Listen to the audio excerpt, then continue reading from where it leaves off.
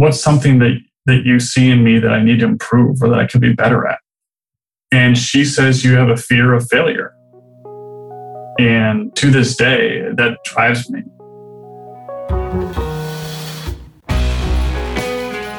Rob Perkins founded Westview in 2007, a real estate investment company based in San Diego. Westview has invested in numerous asset types since inception, but they have focused on single-family and multifamily housing. In 2015, after witnessing his grandparents enduring through the sale of their longtime homes, Rob launched a new venture to assist seniors during this time of transition. In his vision to provide seniors with a complete home transition solution, Westview recently acquired a senior move management company and is looking to add another complementary service.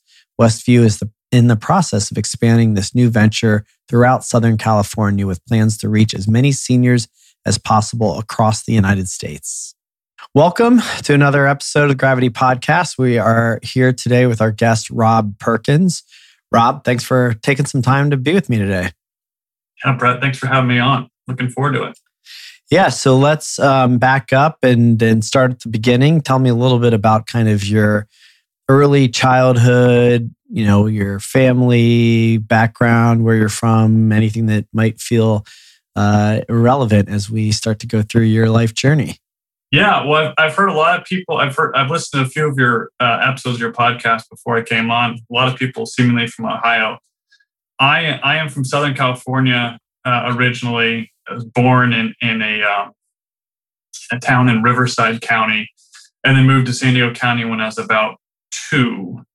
I honestly am sometimes embarrassed saying where I'm from because there are towns which are some of the wealthier neighborhoods in the country, and for me, I like to feel like because my dad really came from nothing, and I kind of like to feel like I came from nothing, but that's never going to be the case. But I grew up in the town that's called Rancho Santa Fe in California, and a great experience out there.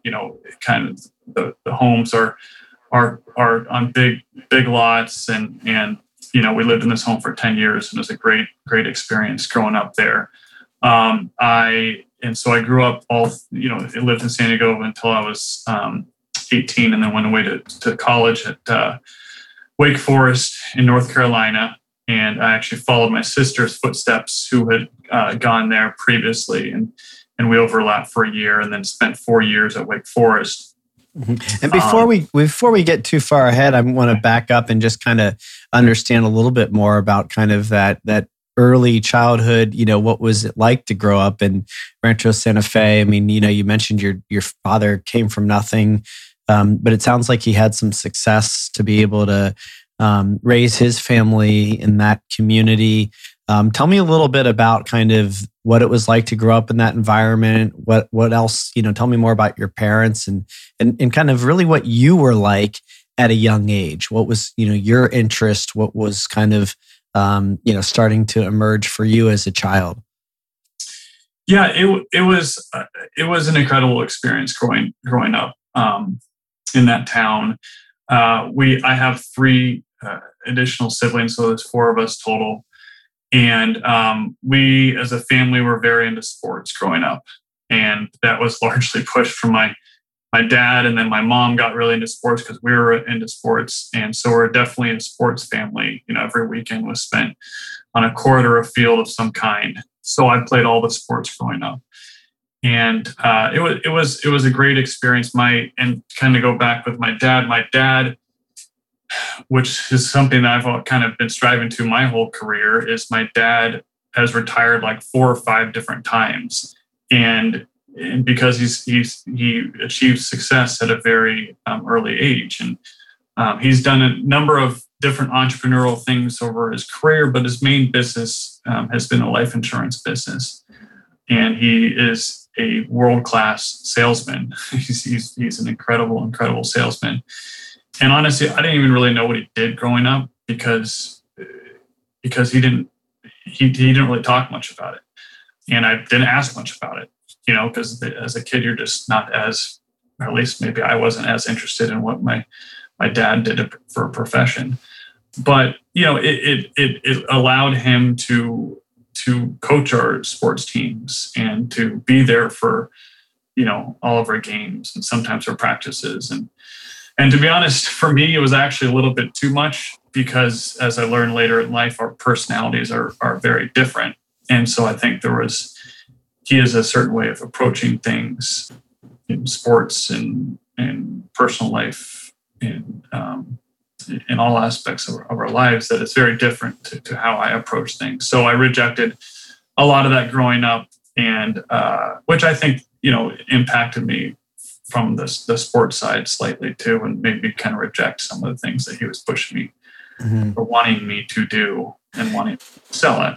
Yeah. And I think this is really interesting. I appreciate you sharing that. I find the kind of, and I don't want to, make assumptions, but there's a lot of conversation around like toxic masculinity. And I think, in my own life with my biological father, I also experienced the sports thing, the, kind of desire to succeed and to, work hard. And that was a very masculine thing to do. Boys are supposed to play sports and be good and win. And there was a lot of emphasis on all of that and probably an over-involvement, as well. And I think it's really common. And I think it's been so embraced as a society that it doesn't really get highlighted enough, maybe not even near enough, as to kind of how damaging that can be for young boys. Now, I've kind of come all the way around on it and found how it's been beneficial for me. But, I have had to kind of backtrack enough to see how it was damaging too. And so maybe you could just speak a little bit to kind of, the childhood experience of growing up with your father and, the way that he parented, maybe, kind of pros and cons around sports. I mean, anything else kind of underneath, that part of your sharing? Yeah, I don't know if this is nature or nurture, but I'm a very competitive person. And I don't know if that's just because he instilled that over, like you play the game to win the game sort of thing, or if that's just naturally how I'm wired. And then the same thing goes with all my siblings. I married a college athlete, a Wake Forest soccer player. And still to this day, she thinks my family is so much more competitive than anyone in her family. And her family is all college athletes. So I think the competitive, to have that competitive nature is, for the most part, is a positive attribute. I think some of the things that I struggled with was I just felt like I always had this advantage over other kids who were trying to excel at the sports I was playing at, because I was, my parents would pay for private lessons and I would, get the best of equipment and the best of this and best of that. And to be honest, I just wanted to have the same shot as everyone else did. And I didn't want to have a leg up on everyone else. I didn't want to use that as my crutch to that. Like, that's the reason I'm able to do this, that, or the other. I wanted to do it on my own, and I wanted it because it was whatever my natural abilities were able to. Either I could succeed at that, or not. And that's kind of how, I think that's just naturally how I am. I just I think it's part of that. Trying to be that self-made person, it's harder to feel like you're that self-made person when you start at a level that's so much higher than everyone else. Mm-hmm. Yeah, I find that to be a fascinating thing as well. And I appreciate, again, your transparency and kind of, you describing that you had an advantage and that you didn't feel good about it. I think that says something about you at a young age. I think a lot of kids maybe like having an advantage or, feel some sort of sense of entitlement because they have advantages or, maybe, identify with being special or privileged or something that, gives them energy. It sounds like in your case, there was something inherent in you that had you not wanting that you wanted to be like everybody else. And compete at that level. I don't know, how old were you when you were kind of having that internal dialogue, and was that something that came out, or not until later did you really start to kind of acknowledge that? It was probably at a young age, because it all starts when you're playing sports teams, right? And sports teams, or you're arranging like a pickup game in basketball. And like for me, like I didn't want to just pick the best players. I almost wanted to have the worst team, so then I could I could use my ability to beat the better team. And I wanted things just to be fair. So I probably recognized that at a young age. Mm-hmm. And was that something that you were able to dialogue with your parents about, or did you kind of go along with their program because of the kind of strength and conviction that they had as to how you were supposed to be?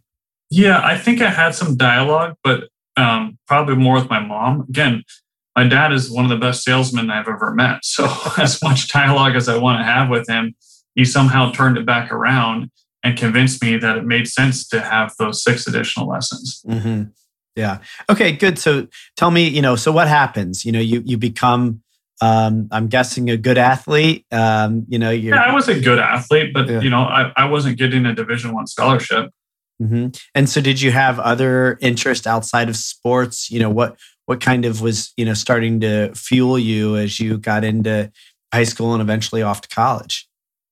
Yeah. I'm a very social person. And so, sports are still a big part of my life now. And so I still am playing, less basketball now with COVID, but, whatever it is, I play a lot of golf, pickleball now, and try to stay competitive. But in high school, academics was not as big of a thing for me. I struggled academically. I finally was diagnosed my junior year of high school with ADD.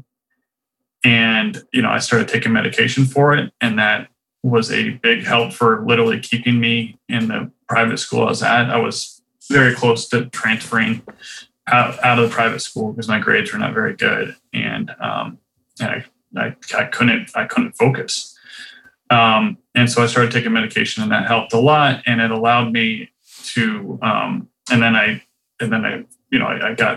took 3 SATs, and finally the third one I got a good enough score to get me into Wake Forest, and that kind of led me in that direction. But even at Wake Forest, again goes back to my dad. He stressed more like, hey, just have a good experience there, have fun. Don't like totally disregard classes, but that's not as important, because he's so good at finding ways to be successful. He doesn't think you need to learn this stuff in a school book to be successful. Looking back on it, I honestly wish I would have spent more time and energy doing that, because early in my career, I didn't have the same opportunities that my friends had that graduated with good grades in college. And so I think it's easy. It's something that he didn't recognize, that his ability to create something on his own is a very rare thing to be able to do that. And unless he's the person who's going to, and I found out I have a lot of those same traits. It just takes a while to get there, and it would have been nice to have that a little bit of a head start in getting there. But mm-hmm. Yeah, as a parent and as somebody that never really excelled academically, I have coached my kids to some degree, maybe much like your father had coached you, that there's more to life than what you learn in a textbook or in a classroom, and that a lot of this stuff, really doesn't have much application in the real world. And I've kind of, embraced that mindset to some degree. Now, I have kids that on their own right have really academically been very successful and have chosen on their own, despite my coaching, that they wanted to do well in school. Mm-hmm. And I think maybe it has more to do with kind of their peers and their own internal desires or beliefs. But, I guess what kind of strikes me is when I do that, when I coach my kids that way, it's with the intention of trying to take some pressure off of them, to, have them think about their own unique abilities that maybe aren't inside of a structure like the educational system. But, maybe I should be giving some more thought to kind of unintended consequences and, just really. That is a benefit though, right, Brett? Is like to take that pressure off. For me, I didn't have any pressure in college. Yeah. I mean, or very minimal pressure to get good grades. And that is a benefit. So I definitely recognize that. But I look back on it, I'm like, gosh, should I have had a little bit more pressure? Because, the opportunities that I had were just so limited coming out of school. Yeah. So what did you do coming out of school? So I ended up working for a big developer in San Diego. His name is Doug Manchester. And that was through a connection. His son went to college with me. And so I had to use connections essentially to find my first, job opportunity. Mm-hmm. And we're building a big resort in San Diego, California, and we're building this fractional villa component, and we're turning a public course into a private course. So my job there was to assist with designing, building these villas, these fractional villas, and then marketing and selling them. And then also at the same time, we're converting the club private, so selling the golf memberships as well. Mm-hmm. And what did you end up studying? I mean, aside from the connection, was this like learn on the go, or did you have, some studies that were helpful in that endeavor? Yeah, I mean, I was a finance degree in the business school at Wake, and there were some things I learned that I was able to apply there, but honestly, not a whole lot. I had a really good mentor in that first job. His name is Del DeWint. And it was a good mentor in terms of like how to act in a corporate setting, and how, from the most basic level of like, hey, just don't leave your desk messy. Like when you leave their office at night, like don't leave it messy. To like how you speak to people and communicate with people, the work ethic, stuff like that. I had a really good first mentor in that first job. Mm-hmm. And so how long did you stay in the development side of things, or in that particular position? I was there for about a year and a half. Mm-hmm. And what happened was this was in 2006. My mom came down with terminal cancer. And I have two older sisters, one younger brother. My two older sisters were working. One was in New York, one was in LA. And I had a brother that's still in college in Dallas. And it was my dad's kind of master idea to create a company that we could all move back but still, earn income and do something beyond just being around our mom 24/7. So both my sisters moved back to San Diego. I was in San Diego at that point, and we started this company, Westview, which initially was just a company that supported my dad's insurance business. It provided premium financing options for his insurance business. And it was great. And we were all able to be together. We were all able to spend kind of the remaining moments. My mom was, from the time she was diagnosed to the time she passed away, it was about 17 months. So we got some good quality time to spend with my mom, and the family was together. And then in 2008, the real estate market crashed. We recognized an opportunity to start buying some of these single family homes around San Diego County. And so it was initially funded through my dad, funded the first opportunity. I was, 25 years old, and we're the first people doing this. Like there was, hardly any out are doing this in a large scale.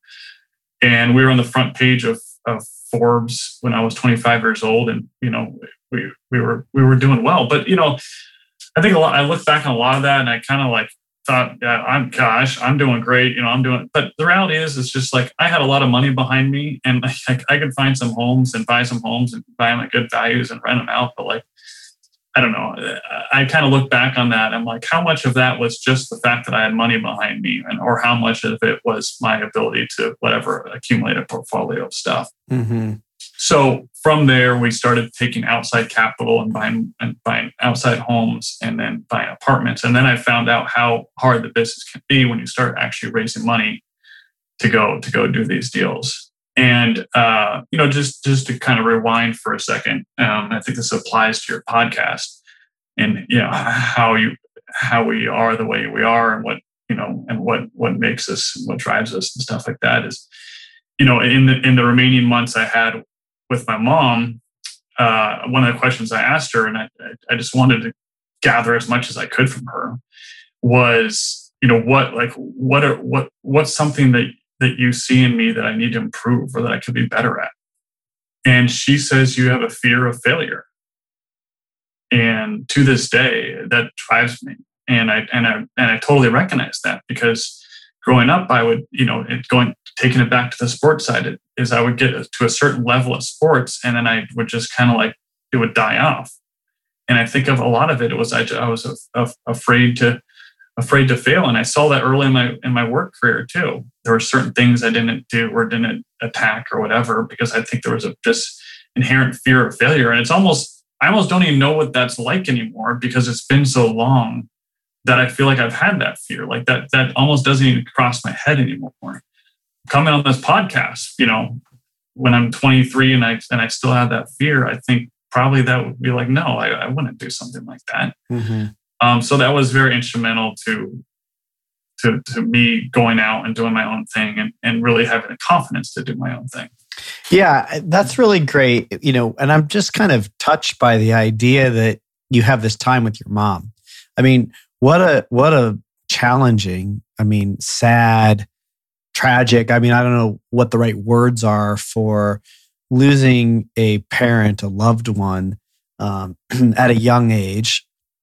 But it sounds like took advantage of the opportunity to really get some wisdom directly from somebody who loves you the way a mother loves a child, and got some pretty. And I'm wondering, like, what else maybe was in there? Like, tell me a little bit more about that experience, that time that you maybe had to struggle through, suffer through, and learn from. Is there anything else there that's really worth highlighting? The fear thing is like a massive gem, we can talk about that, but tell me more about the experience of being, with your mother, terminally ill. Yeah, it's, I don't know if you've gone through it with a parent or a close loved one, but it's hard. It's hard to go through it, but at the same time,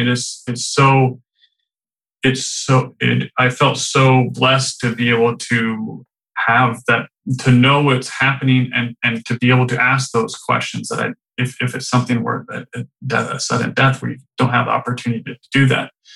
But yeah, that was one of the big things that I pulled out of that. And there was some family things going on during her illness that we had to take time and get therapy for years afterwards. And it was hard, but it was good.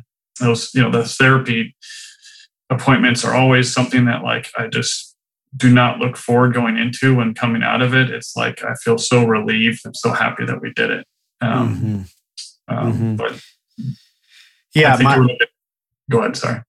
Oh, no, that's okay. You can finish. What were you going to say? I think it would have been very easy for our family to fall apart in various ways if it weren't for having that therapist to assist us through that process. Yeah, you and I were talking a little bit before we hopped on the podcast about our mutual friend, Coach David Meltzer, and just kind of the wisdom that you get from others, mentors. You've mentioned you have had wonderful mentors, and therapy certainly falls into that class for me in a big way. And I can relate to the not wanting to go in and then feeling, really better coming out. I still feel like that a lot of the time. I've been in therapy most of my life, and it's still, something that you don't necessarily, look forward to doing it. And I think it's because it's hard work, and people want things in life, but to get them, it takes hard work and the personal work, which really gives you the things that you are after most. You don't always realize that because you might think it has something to do with money or a lifestyle or a thing, right? But really, for me at least, it's about peace and love and joy and contentment and happiness, right? And those things come from within, and that is the work that you do in therapy. But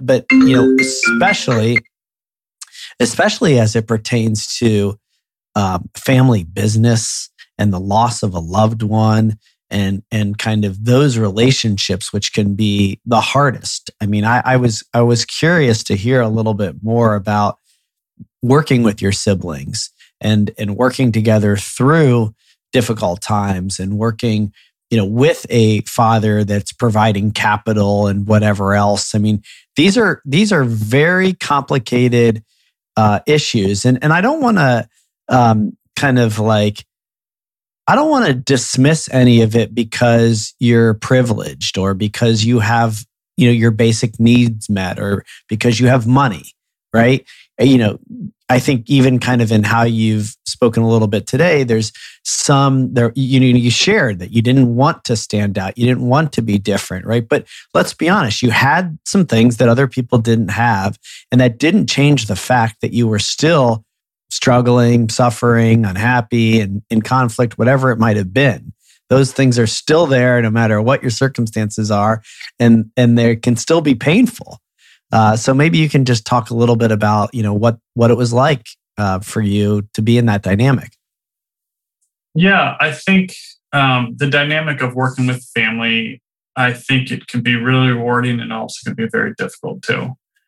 And it is, I think especially when you're not, no one's receiving necessarily salary, and there's all, whatever you receive, it's all lumped in, and you kind of decide how it's going to be distributed. And you have a rough idea going into it, and you make some, but you got to reflect back on it and say, well, who had what role, and how important was that role, and and how should these funds be distributed? I think that's a tough conversation, and honestly, when our first round of kind of real estate that we had purchased and we ended up selling in 2014, when we had that meeting to discuss how these funds would be, because it was kind of complicated with some of the aspects of the structure, how these funds were going to be distributed, we had that same therapist that we used when my mom passed away to kind of moderate that session to determine where all that money was going. And it literally took an hour, which may sound like a lot, but it was for all the things we had to work through was not that long, and we got through it all, and it was incredible to be able to do that. That said, I do like working with family, and I think it's important. But I also sometimes I feel like working with family, it makes it, again, I think it goes back to that, like it just makes it feel like, a lot of people ask me like, oh yeah, you just work with your dad, right? I'm like, no, like I don't do anything with my dad. He's invested with some money with me early on, and now he doesn't invest any money with me. But I think working with family, it gives off that impression that it's some like family business that you inherited and that you kind of just jumped into, and you're just kind of like, continuing to run the ship, as best you can. So I do like the idea as I kind of create my own business, bringing on out. I do like the idea of bringing on non-family members, so it can feel like, hey, this is a real company outside of my family. Yeah, I think, you're touching on something that is important, that oftentimes I think there's, again, that perception that you work with family and for some reason you've had a leg up. You didn't have to be X, Y, and Z, whatever that is. Some people might be even more judgmental about that. Well, he's not that smart. His dad made all the money, whatever bullshit, people and maybe sometimes it's true even, maybe there are some stereotypes for a reason. But what I'm hearing out of you is that you weren't okay with that. You really, even at a young age, when you didn't want to stand out, be special or have a leg up, you've always had some sort of internal desire to make your own way and to do it without, kind of the strings attached or the advantages that gave you, some sort of, maybe unfair advantage or maybe that's not even right. Maybe just like a leg up that you just personally weren't going to get the satisfaction you were looking for. I will tell you, personally, and my wife and I were actually just talking about this. I think that sometimes the most loving thing you can do for a child is to allow them to make their own way. Oftentimes, I think, kind of to our point earlier, intentions can be good. A parent might say, I don't want you to struggle, or I want to give you a leg up, or I want to, kind of help you make this easier. But that struggle, that accomplishment, that internal validation to know that you did it is giving somebody that gift is maybe, the most loving thing that you can actually do. And it sounds like that's kind of what you were after. Totally. Yeah, totally. And I honestly appreciate having me on this podcast. I haven't thought nearly enough about this really deeply. And I'm honestly, as I talk through this, I'm actually starting to kind of connect the dots even more than I probably ever have. And, there's still a lot of discovery and soul searching and things I need to do to figure out some of the things that bug me or that I, that have success. I still don't know. Am I just like successful in certain things because I just work really hard at them and I spend a lot of time every single minute, every day thinking about this stuff? Or is there like stuff that I'm inherently have wired that I can think about things differently than than other people? And so that's still something I'm trying to figure out with myself too. Well, it is one of the themes that emerges on this podcast, and oftentimes it happens off the air where we complete and the guest says to me, wow, I really hadn't talked about that ever, or I hadn't even thought about it ever, or they don't necessarily connect the dots in the way that we try to through this podcast. And it's really the point of all of this is to try to give the listener a way to look at themselves and see themselves in you, and then maybe take some comfort in it. And just kind of my quick reflection and projection, or I don't know, observation of you is that it seems like, maybe there's some humility or some groundedness or some kind of, maybe even, I don't know, insecurity, not in a bad way, but that like you're not somebody that's going to wave this flag that's look how great I am and look how much I've accomplished and look how successful I am. And so consequently, you might even kind of undervalue what you've really accomplished. I mean, even going back to your statement about, well, we had money behind us. Like, okay, but like, I guarantee you, there was, dozens, if not hundreds of micro decisions that you were involved with that allowed that to go well, right? Mm-hmm. And sometimes, luck, timing, capital, yeah, sure, those things can be important and helpful, but plenty of people screwed it up too, and you didn't. Mm-hmm. And yeah, maybe there's like some more, investigating or looking at or therapy that has you wonder, well, why do I do that? And that's the work that I do. I'm constantly looking at, well, why do I do that? And is that tied to something? And do I still want to do it? And am I conscious to it? And, it sounds like that's a bit of the process that you're going through. I think one of my big fears is if I really fear, I just never want to get to a point where I'm entitled.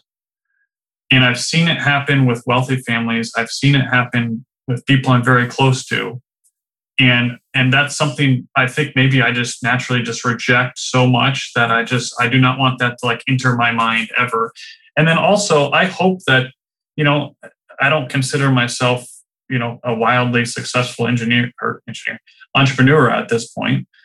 Maybe one day I will be, or maybe one day I'll be a mildly successful, but I just hope my head does not go along with that. Maybe will. I hope it does not. And I kind of debating bringing this up on this podcast because my dad is still alive, and maybe I'll send this to him too. But one of the things I loved about, and I've told him this before too, one of the things I loved about him growing up, or at least how I perceived him to be, was that he was so modest about what he's done in his career. From a business standpoint, very modest about that.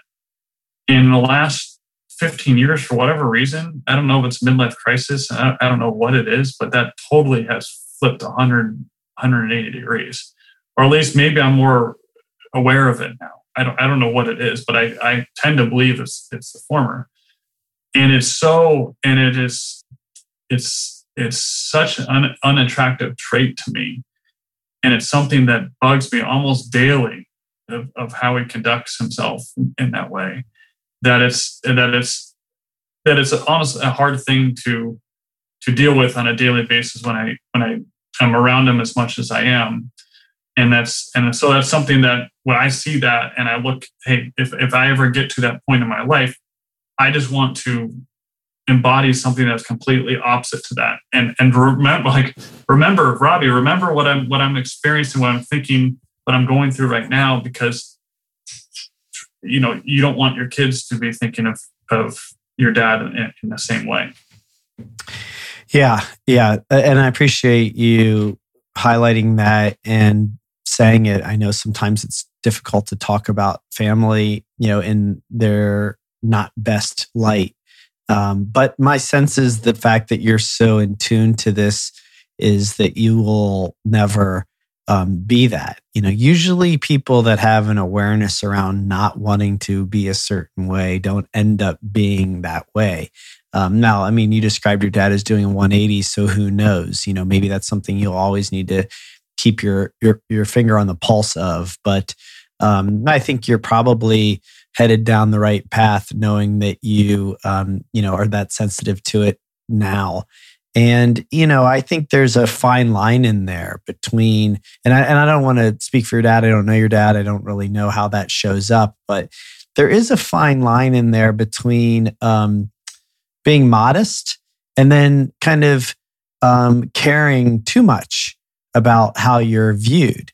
I can't remember who it was, but somebody recently shared with me a quote about, I don't know, the most modest thing that you can do is to be modest, right? Like, or that's actually not right. It's like I'm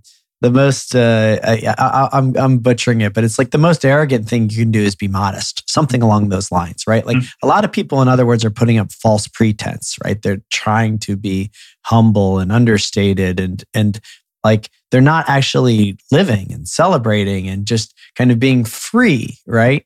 And it's a fine line.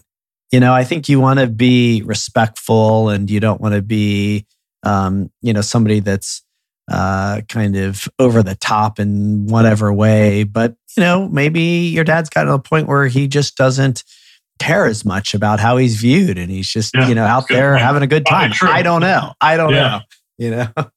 But tell me a little bit, though, what are you doing? Tell me a little bit, kind of how you are starting to really carve your own path. Yeah. So, as I mentioned, during the downturn, we bought a lot of homes and we bought some apartments. And in 2012, I left the company I started and I went to a larger real estate investment firm here in San Diego. And they're a highly reputable firm. They buy all sorts of asset classes all over the country. really good experience. We were buying mostly hotels when I was there, and all value add sort of plays and asset classes and deal sizes that I hadn't had any experience with. And so, I was involved with raising capital. I was involved with asset acquisitions, asset management, investor relations sort of stuff, and really, really good experience. But I was there for 2.5 years, and I basically hit the point where I didn't think I was going to learn a lot more. The curve was definitely leveling out for me. And I realized that if I had such a tough time doing something if I didn't really agree with it. And, I just recognized that I needed to do something on my own again.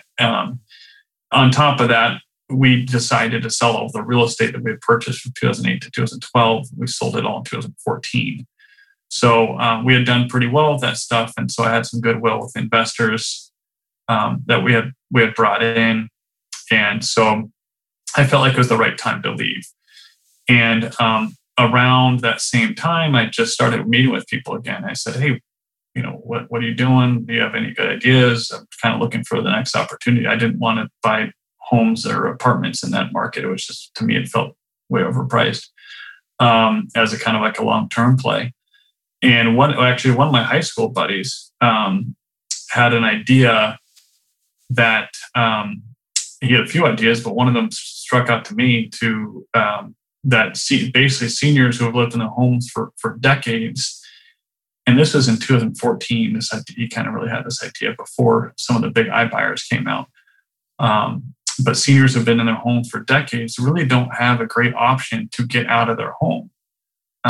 They can go with a listing agent and do all the fix-up work and prep work and go through showings and deal with potentially escrows falling through and with a timing and a move out timing that's just is inflexible and does not work for whatever their needs are. So they have that option, and then there's like the signs on the side of the road that will buy your home for cash, which buy your homes at like 50 to 60% of value. Like there was nothing in between. And so once he mentions the idea, I'm like, oh yeah, my grandparents just went through this. Both of them went through this. They had lost their spouses and they had a hell of a time selling their home. And one of them, I think, honestly, that took years off her life or months or days off her life going through that process. It was 9 months, 2 escrows fell through, and it was stressful. So that was the original idea. And we're like, okay, well, where do we find these people? How can we find these people to help them without, the idea was like, let's try to bypass the real estate agent so they can save on some of those costs there. So he said, well, where are these people moving to? A lot of them move into senior living communities. So we approached the senior living communities. Anyone we knew at any senior living community out there, we said, hey, what do you guys think of this idea? Can we talk to a couple of your in-house salespeople and see if this is a big problem for my home? And that's just so overwhelming to me. I don't want to go through that process. So that's where the senior home purchase program came to life. And that was in 2015. And initially, first 2 or 3 years, it was slow. Like it was slow going, slow getting referrals. The idea was let's build this business based off of a referral network in the senior industry, thinking that was going to be, we thought there was long-term value in our company with that approach. It would take longer, but I didn't realize how long it would take. And there was multiple times throughout those first couple of years where I was like, I don't know how much longer I can do this. Like I need to pay the bills at a certain point. And a few things happened. And in like 2017, 2018, one of which we brought on a key employee. And partially it takes some time for the senior industry to adopt to new vendors because there's a lot of elder abuse out there. But finally, the community started opening their doors and sending us referrals. And in 2017, 2018, it really started taking off. So it's been a great program to provide seniors a simple and stress-free transition out of their homes. In February, we acquired another company that it's called Senior Move Management Services, that a lot of people aren't even aware of what this is, but they help people declutter, organize, space plan, pack, unpack. And idea is that when you hire this company and you're moving into a senior community, You can literally walk out the door of your home, walk in the door of your senior community, and your art's hung on your walls, your TV's connected, the clothes are hung in your closet. So it's a super complimentary service, as you can imagine, to our home purchase program. And so pairing those two together has been a great addition to our company. And we hired someone up in Orange County last year, and we plan to hire people up in LA, Riverside, and Ventura County later this year. And the whole goal is to make this a national program that we're providing and sticking in our niche to providing to seniors a solution, and potentially adding other services on top of it, whether that's the actual physical moving service, potentially storage, potentially estate sales, stuff like that. And so we become more of like a full one-stop shop type of service. Yeah, this is great. It's really impressive. I like the way that you're kind of approaching the full stop aspect of it. I mean, this is a need. I mean, the senior population should be treated with the same sort of reverence as anyone else, and providing them services that are really beneficial and helpful and supportive to not just them, but to their families.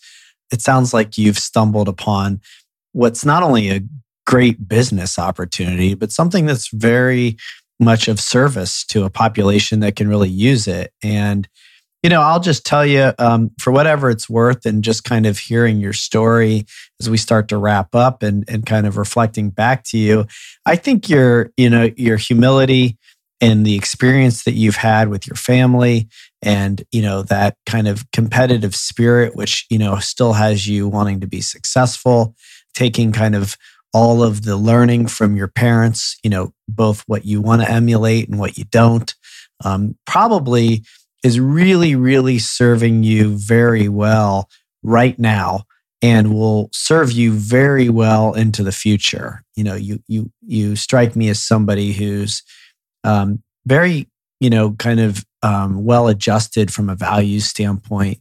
I mean, even just kind of how you opened up with some, hesitation about the wealth of the neighborhood that you grew up in. I mean, you're somebody that's thinking about what matters and who you want to be in the world, and how you want to go about structuring your life, designing your life, and making your own way and having an impact. And so for whatever it's worth, I think that's wonderful. I think this is the kind of entrepreneurship that we want to highlight. And I appreciate your vulnerability and your sharing. And I'm glad that you were able to join me today on the podcast.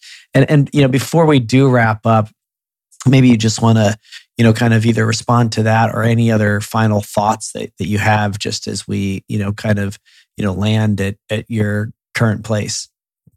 Yeah, I mean, well, first of all, I appreciate, I just feel like you were my own business coach here. I appreciate your guidance in this. This is amazing. Super helpful for me to think through this. And so often you can think through it in your mind, but if you're not actually talking it out, it's hard to really get those thoughts out. So I appreciate this forum. I think is excellent as a podcast forum. And anyone else that's listening to this that has similar experiences, whether it's coming from wealth or whether it's having parents that had similar characteristics as my parents, I'd love to chat with you on a separate occasion and bounce ideas off you and see what you've done and things you've experienced and throughout your life and how that's impacted you. So open forum for me, and I'd love to connect with anyone out there with similar experiences. Yeah, great. I will make sure that we put your contact info in the show notes. And I mean, this is the point of the podcast, is we're having a shared human experience. There are people out there who will relate to your experience, and you sharing it is going to be helpful to somebody else. And we can always learn from each other. And so that's what you did today. So thanks a lot, Rob. I appreciate you being here. It was a lot of fun. Thanks so much, Brett. Thanks for listening to the Gravity Podcast. Please be sure to subscribe, leave us a review, and follow me on Instagram at Brett Kaufman, on Twitter at bkaufman125, and subscribe to our YouTube channel by searching for The Gravity Podcast with Brett Kaufman. And please send me a DM with any guests or topics that you'd like to hear on future episodes.